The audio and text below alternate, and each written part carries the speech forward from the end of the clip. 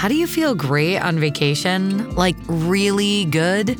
Easy. You go to Aruba. You'll spend your time relaxing on cool white sand beaches and floating in healing blue water. You'll immerse yourself in natural wonder and find your center on an island where things move at your speed. You won't just feel great, you'll feel relaxed, renewed, and ready for life. That's the Aruba effect. Plan your trip at Aruba.com. It's only a kick, a jump, a block. It's only a serve. It's only a tackle, a run. It's only for the fans. After all, it's only pressure. You got this. Adidas.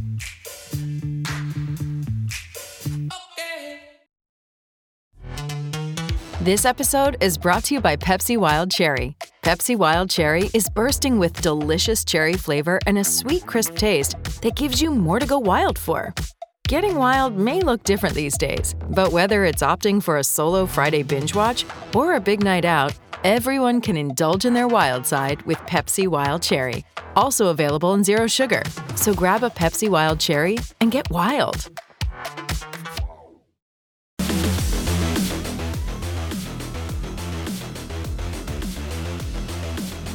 Welcome to Hurrdat Sports Radio.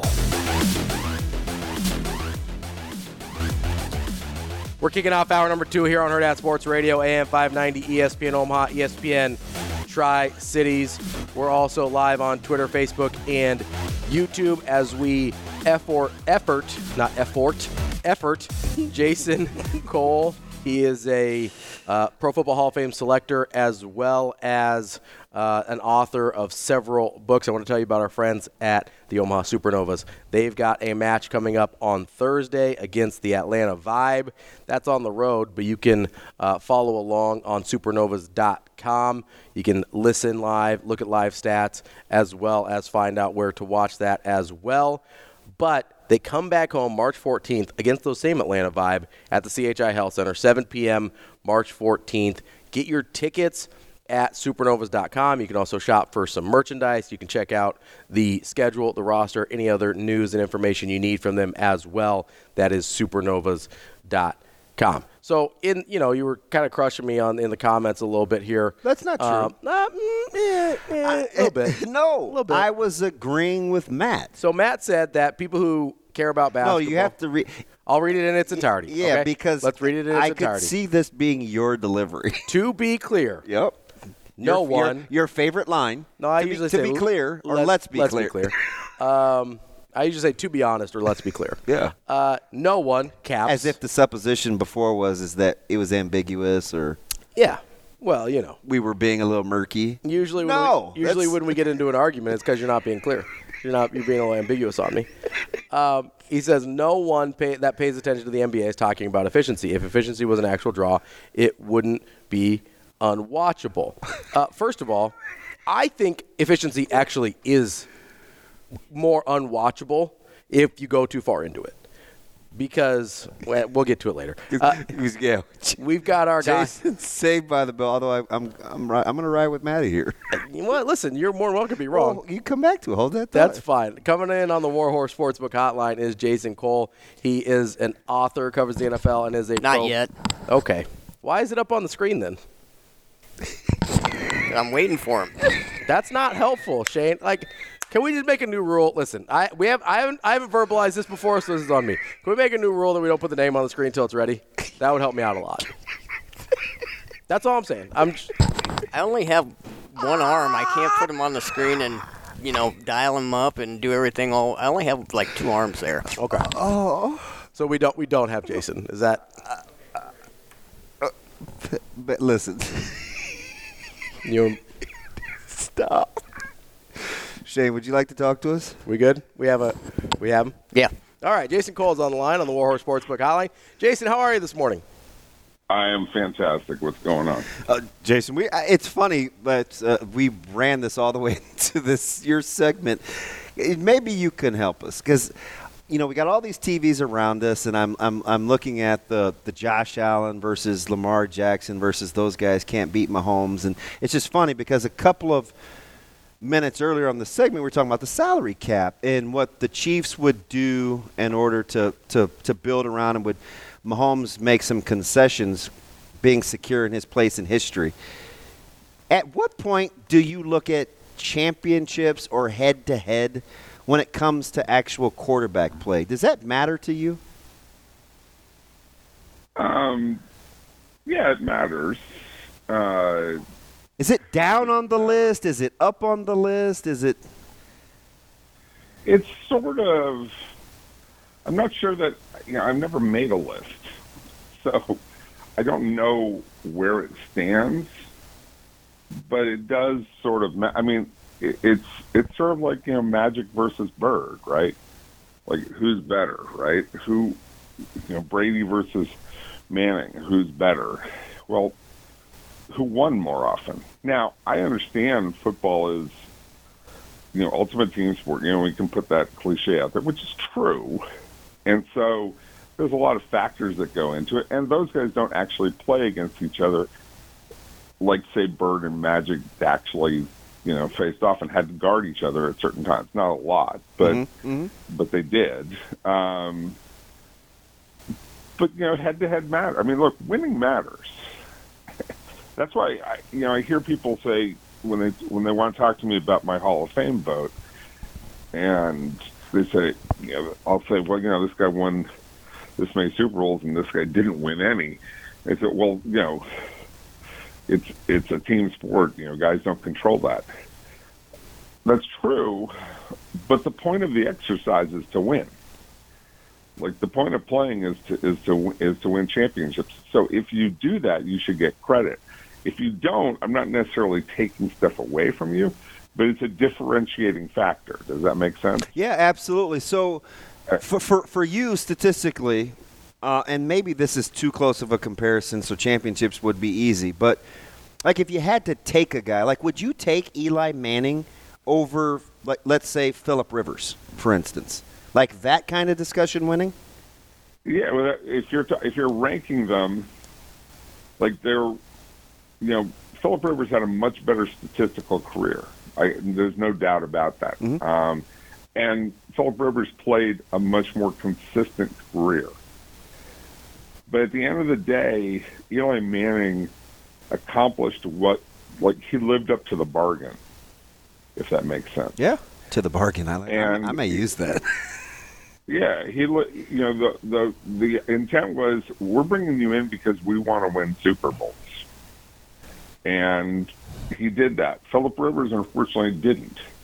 And the one time they got really close, Marty Schottenheimer kind of blew the game, and and Marlon McCree blew the game, and they probably would have rolled to a title if not for a couple of plays. But that's how this thing works. That's Brock Purdy would be holding the Super Bowl trophy if not for a couple of plays that San Francisco didn't come up with. Now, would I say that I would take Brock Purdy over Patrick Mahomes? Of course not. Like does not be absurd.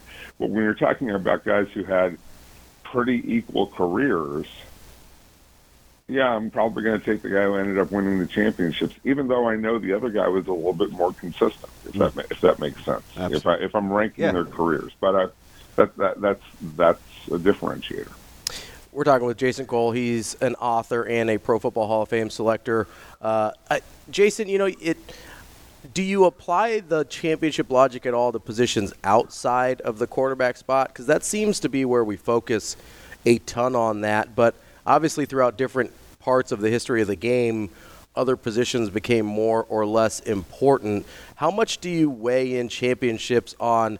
I mean, I'll use a guy that we talk about a lot around here because he played in Nebraska that people think should be a Hall of Famer, like a Roger Craig, right? How much do championships matter for his case as opposed to a quarterback? Oh, okay. I like that. Okay. It's a really good question. And you would say it puts him in the discussion. I watched Rodgers' career, and I thought, this is a really great player. Is it Hall of Fame worthy? I'm always left saying not quite. And I don't think it was quite long enough, or in terms of greatness, and I don't think it was quite spectacular enough. And so the winning is really important and keeps him in the discussion, but it comes up just a little short in my view. Like there's a lot of running backs in there who, Fred Taylor's having a hell of a time getting in. Probably won't make it. Who is the guy with the Rams? Steven Jackson. Steven Jackson, right? Like that's a terrific player. Probably never make it. Ricky Waters in that discussion, who put up some amazing numbers. Not quite there. Jamal Charles, who, if you talk to people who saw them both play and coached both of them, they would say Jamal Charles was a better player than Ricky Waters, but not quite there. Priest Holmes had a 3-4 year run that was unbelievable. Right? Yeah, he has a 3 or 4 year run that is Terrell Davis plus a little bit, in some ways, right? Especially as a receiver, it's not quite good enough to me. Jace, I love the Magic Bird reference, and not just because Magic is my favorite player of all time, but just your range in terms of sports. When you look at, because this happens a ton with eras and comparing eras and giving allowances where they could clutch and grab, or they didn't work guys in the slot, or you couldn't hit guys. When you look at, like, just in your sports Rolodex, which sport for you, when you do comparisons, is eras the easiest to transcend? Is it baseball? Is it basketball? Is it football? Is it hockey? I mean, can you see Orr and Gretzky in one another? Like, what sport do you think? I'm not a hockey guy, so that's bad. Don't do that.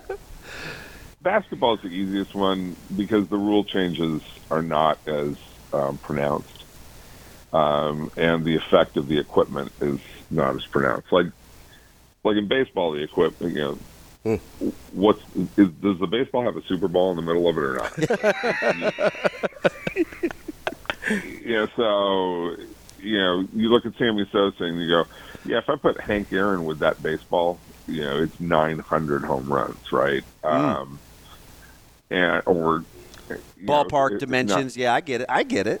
Even the bats. Bats. Yeah, right. Height of the mound, which is a Bob Gibson thing. There's just a lot in baseball. The shape of the strike zone and how that changed over the years. All of these things in baseball affect the game a lot. In football, the rules affect a lot, right? Like you get this mammoth change in the game in the mid 1970s, essentially because Gil Brandt one day wakes up. I think it's the beginning of the 1976 or 1977 season, and I think the opening week of one of those two seasons, I've looked it up and I just can't remember which one it was, but I think it featured like 7 shutouts in the opening week, and like 3 other games where one of the teams scored less than 10 points. And Gil Brandt just looked up. He threw his newspaper down. It wasn't Gil Brandt. I'm sorry, it's Tex Schramm. Yeah, he was in front of Gil Brandt. Tex Schramm is there and goes, nobody's going to watch this crap, because nobody could score, right?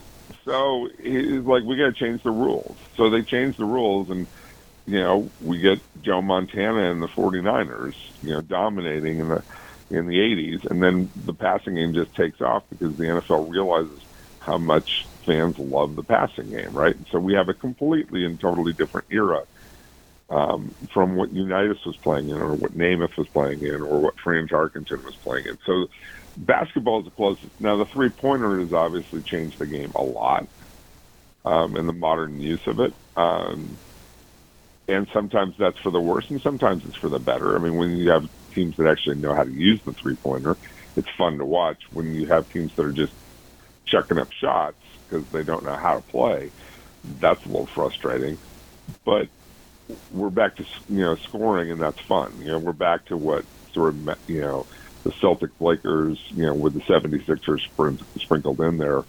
We're back to that era where scoring is important, and we're out of that era, the sort of Chuck Daly, Detroit, Chicago era where we're playing games in the 80s and 90s every night. which was just dreadful.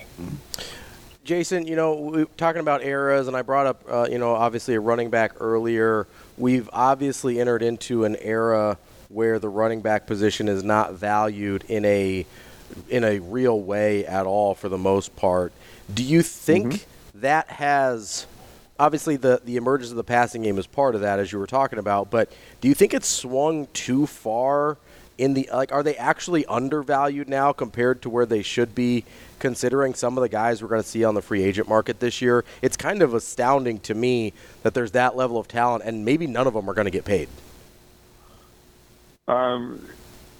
It's not really a function of the game itself. It's a function of the salary cap and the way the rules work. And that is that that it's sort of like when you were talking about Priest Holmes, he had 3 or 4 great years early on. Terrell Davis, kind of same thing.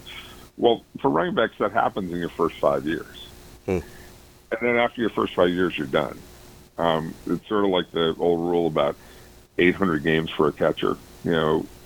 Catchers are really great for the first 800 games that they catch, and then all of a sudden they fall off a cliff, generally, because their bodies are just beaten to crap, right? Running backs are the same things. Well, if you don't have free agency until maybe after the 3rd season, more likely after the 4th, and sometimes after the 5th, if you franchise a guy, as what happened with Saquon Barkley, when's that dude ever going to get paid? Yeah. So I'm going to draft a running back in the 1st, 2nd, or 3rd round. I'm going to play him out for those, 5 years that I have, 4 or 5 years that I have control. And it's okay, nice knowing you, and you're out. And you'll be lucky to get paid. And everybody knows that if I'm paying you now, it's diminishing returns on that investment, because it's more likely that you're going to be devalued in the upcoming years, because there are very few Curtis Martins in this world. There are very few guys who play 10 years at that kind of high level consistently. I mean, go back and look at most of the great running backs in history. They have 2 or 3 great years, maybe 4, even if they play for 10 or 12 years. And then they're just like slogging around making, 600, 800 yards. God, that's a great – you're getting better by the minute with this interview. That's why I like guys like Peterson and Adrian Peterson and Edgerrin James and even Clinton Porter. Like, some of these guys were good for a long time, and I think it's underappreciated because of what the position – the toll that it takes. I mean, Derrick Henry's he's bucking the trend. Now, it just so happens he's one of those UFAs. Well, he's different. I mean, he's built different. He's the perfect running back for this game, because when you're playing all these nickel and dime defenses, and you can play with Derrick Henry, you can play 3 and 4 wides because he's his own offensive line. I mean, in reality, right? Like, and all of a sudden, okay, you're going to line up with 6 or 7 DBs on here, and you're going to run up in the single back with Derrick Henry. Like, if he gets on the outside, and none of those dudes want to have anything to do with that, right? Like, it's just like, no, man. Like, let me grab an arm and hold on for dear life and get me help. That's what happens with those guys, because he just powers through those guys. And I'm not saying that that's how he made all his yards and their cheap yards or anything, because he saw plenty of 7 and 8 man fronts too, and powered through those guys. But you can change up the game and force the other team into a situation where they've got a lot of guys on the field who want nothing to do with having to tackle that guy. And that's just a reality. So he's a battering ram. Whereas, with Christian McCaffrey, it's a little bit different. Now, McCaffrey does it because he's such a great route runner. He forces you to play the edges all the time, which opens up a lot of stuff between the tackles for him as well. But you've got to align your defense differently. But Derrick Henry's, I love watching him play, because it's a brute force thing, and it's so wonderful. Jason, who do you think is going to affect the draft more as a free agent, and this isn't the case for Fields, but he's apparently going to be out in Chicago. Who do you think impacts the draft more from the quarterback spot, Kirk Cousins or Justin Fields? Kirk Cousins, because he's a plug-and-play starter. And you can put Kirk Cousins in and say, okay, he makes us a playoff contender. Whereas Justin Fields, you're saying, okay, I've still got to see development. Mm-hmm. Yeah, and it wouldn't, like, if I took Justin Fields, I probably wouldn't draft a quarterback, but it wouldn't stop me from taking a quarterback. Does that make sense? Whereas if I take Kirk Cousins, I'm not taking a quarterback in the draft. Maybe in the 7th round, if there's some kid that I say, okay, I can develop into a backup. But Kirk Cousins, you're going to make a $45 million a year investment in him. He's going to be expensive. And so if that's what happens with Kirk Cousins, that takes that team off the board. Who's closer to being a quarterback away? This is coming from a diehard Steelers fan. The Steelers or Atlanta? Oh, it's the Steelers by far. They have even given the division. Yeah, even in the division, they have a championship defense. Atlanta doesn't have. Okay, if you want to win the division, sure, give them a quarterback. Atlanta could maybe win the division, win 10 games. Are they really a threat to win a Super Bowl? No, not yet. If you give Pittsburgh a real quarterback, they're a threat to win a Super Bowl because of the caliber of that defense. So that's a real contender. Yeah, do they have to go through Baltimore? Do they have to go through Cleveland? Do they have to go through Cincinnati? Sure. But they're an actual contender. They could go into Kansas City with that defense and create havoc. And if you have a quarterback who can get to 27 or 30 points. Now I say that this year I would have said if you can get to 23 or 24, you could win. You could beat Kansas City. I think that by next year, they're going to have 2 new receivers on the outside. One's probably going to be somebody like Mike Evans, and then they'll probably draft a guy in the 1st or 2nd round. And this is a deep year for wide receivers in the draft. And they're not going to let what happened this year happen again. They're not going to make that mistake twice. Jason, just a couple minutes left here with you. We're jumping around all over the place, but a couple of names that you brought up that got me thinking were Brock Purdy, and then you mentioned Cincinnati in the division last year. They each have a couple quarterbacks that made it to the Super Bowl and lost. It was brought to my attention last week that the trends for those guys that lose in their first Super Bowl appearance coming back and winning are not good. I think Bob Greasy and then a guy that you wrote the book on, literally, John Elway, are the only ones to have done it. Do you have a theory as to why that's the case, or is it kind of a weird abnormality? Weird abnormality just because I think getting us there is so hard. Okay. So you wouldn't bet against a Joe Burrow or Brock Purdy if you like the roster to go and win? No. It's like, the 49ers, the issue for Brock Purdy and the 49ers is all of the guys are aging out at the same time. Like Debo and Kittle and Juszczyk, and I know it's a free agent. I kind of expect they'll find a way to keep him. And McCaffrey, those guys could all be done at the same time. They haven't staggered those guys, and they're going to have to figure out a way to replace them. Excuse me. The other thing is that to play in a Shanahan offense, you need to have guys who are really, really experienced and smart. So just replacing a guy is not as easy as at other places. So that hurts Purdy a lot because he needs to have guys around him. As for Joe Burrow, he's just got to stay on the field. That's a guy who's a great player, and he's going to be a great passer, but they got to keep him on the field. It's as simple as that. Only got about 30 seconds here, Jason, but who do you think is the safest pick in the draft? I think Caleb Williams is the safest pick in the draft. As a quarterback, that's gutsy. I like it. I would go a bit more. Well, let's go this. I think he's going to be a really fun, great player.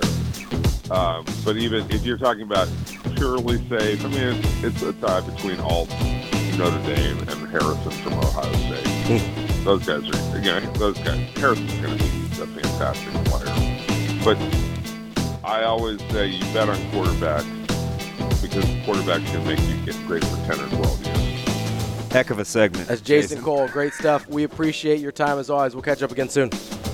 Anytime, guys. Take care. Thanks, Jason. More Herd Out Sports Radio coming up next.